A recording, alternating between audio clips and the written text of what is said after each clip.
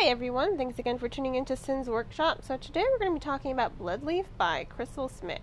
So, it's been remarked that this novel is sort of a retelling of The Goose Girl by the Brothers Grimm. On some level it is. It follows Princess Euralia. She is forced to take on the name of a servant as her friend takes her identity through some treachery. That's pretty much where I think the similarities of this novel kind of end, because it becomes something else entirely. There's a lot of history to this novel, there's a lot of magic to this novel, and I really did like all the history and the magic and the development of the plot. I thought it was really interesting and thoroughly engaging. But for the most part, I really don't see how this novel really is a retelling of Goose Girl, because the similarities end very early on. Now, as far as the story goes, I thought it was a really interesting story. I did think it moved at, really well. It was very well paced. Let me just say that. It was a very well paced novel. It flows immaculately.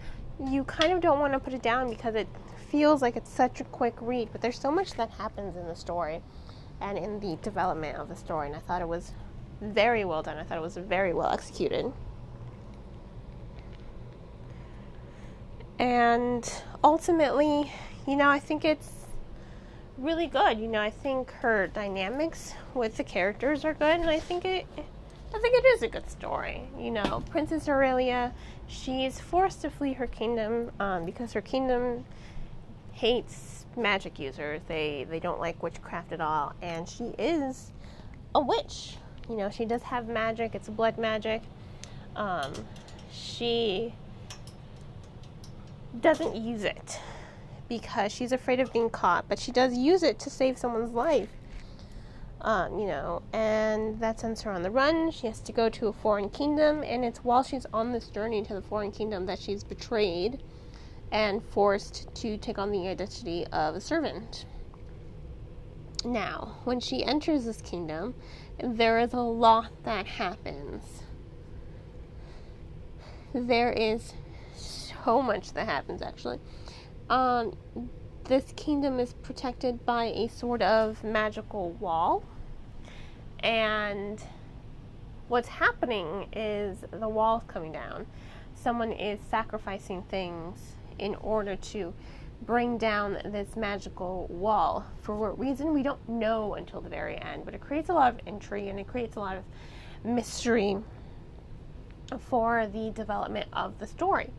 Now, Euralia, she doesn't really care much about it. You can't really blame her. She has so many other things to worry about, like her mother being held hostage by her kingdom, by her brother sort of being held hostage by the people who betrayed her, by so many things. She has so many personal things that she has to worry about. Being found alive by the people who betrayed her, she has to live her life in secret. But being a blood mage has made her essential to Zan. And Zan is he's very concerned about the well-being of his people and his city. And you have to, it's a very admirable quality with Zan. And she can't help but help him because he is related to someone she highly respects.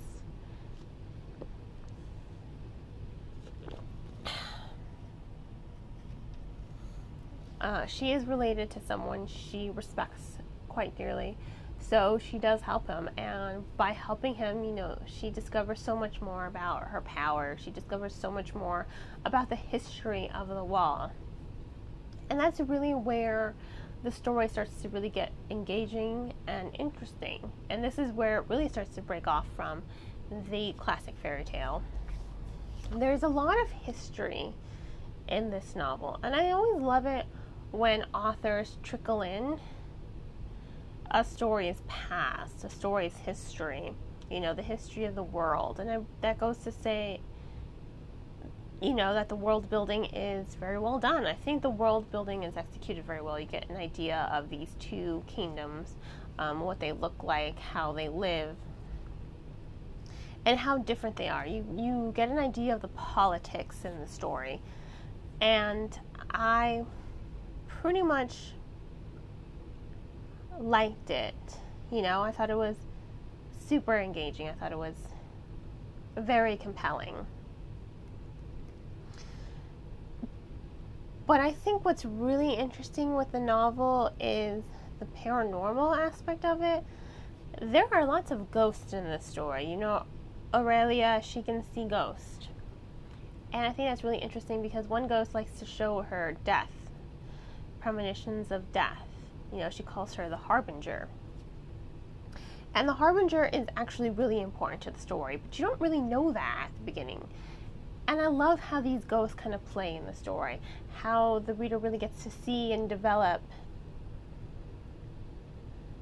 not see and develop, but the reader gets to really see the parts that these ghosts play in the story. And I really loved how that worked out. I didn't see it coming, I liked the unpredictability of it. I liked the intrigue and the mystery that wound itself around this one ghost and its connection to Aurelia. And I thought it was really well done, ultimately. So that goes in hand with the pacing. The story is paced very well. It builds the mystery, builds the intrigue very well, and it's really cool, to see this story unfold. And when you get to the end, you're like, whoa, that was a good story. Now, that being said, while I did love the character dynamics, I thought they were very well done, and I just had an issue with Aurelia. She doesn't really change much in the story. She doesn't really go through a lot of development, and I think that's mainly because she's very headstrong in the beginning of the story. She's a very headstrong character, and I just didn't see a lot of growth for her character. Now, that's not to say she was poorly written. As far as characters go, I did like her. I just don't think she grew enough. Her magic grew, yes. Her understanding of her magic grew. Her understanding of the world grew, yes. But her personality, her sense of right and wrong, it pretty much stayed the same because she already started with a very strong idea of right and wrong and morality. She already had a strong sense of who she is. And ultimately, I guess what I'm saying is I wanted more from her. I wanted more of her personality. I wanted more from her. I wanted her to grow more.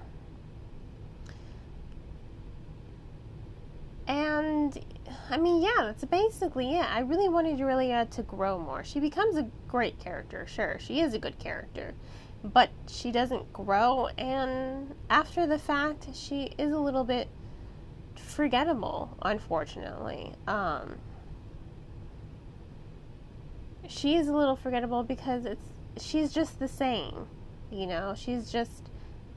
starts off the same way as she ends. And that's why while I enjoyed this novel, I don't really think it's not an amazing or great novel. It's just good. It is a good novel. It does have an excellent story to it. Lots of ghosts, lots of fantasy, lots of magic. I think it's really cool and interesting to see this idea of magic kind of flipped on its head. Usually if you have magic, you're part of the hierarchy. But in this case, if you have magic, you are burned or hung. So I did like that. I don't think there's enough of that in fantasy. I think, if you have magic, you being part of the hierarchy is pretty much a trope of fantasy writing nowadays. So it was nice to see that. But, at the end of the day, while it was a good story, and while the character dynamics were well done, you still have an ultimately forgettable protagonist. That being said, I do recommend Bloodleaf.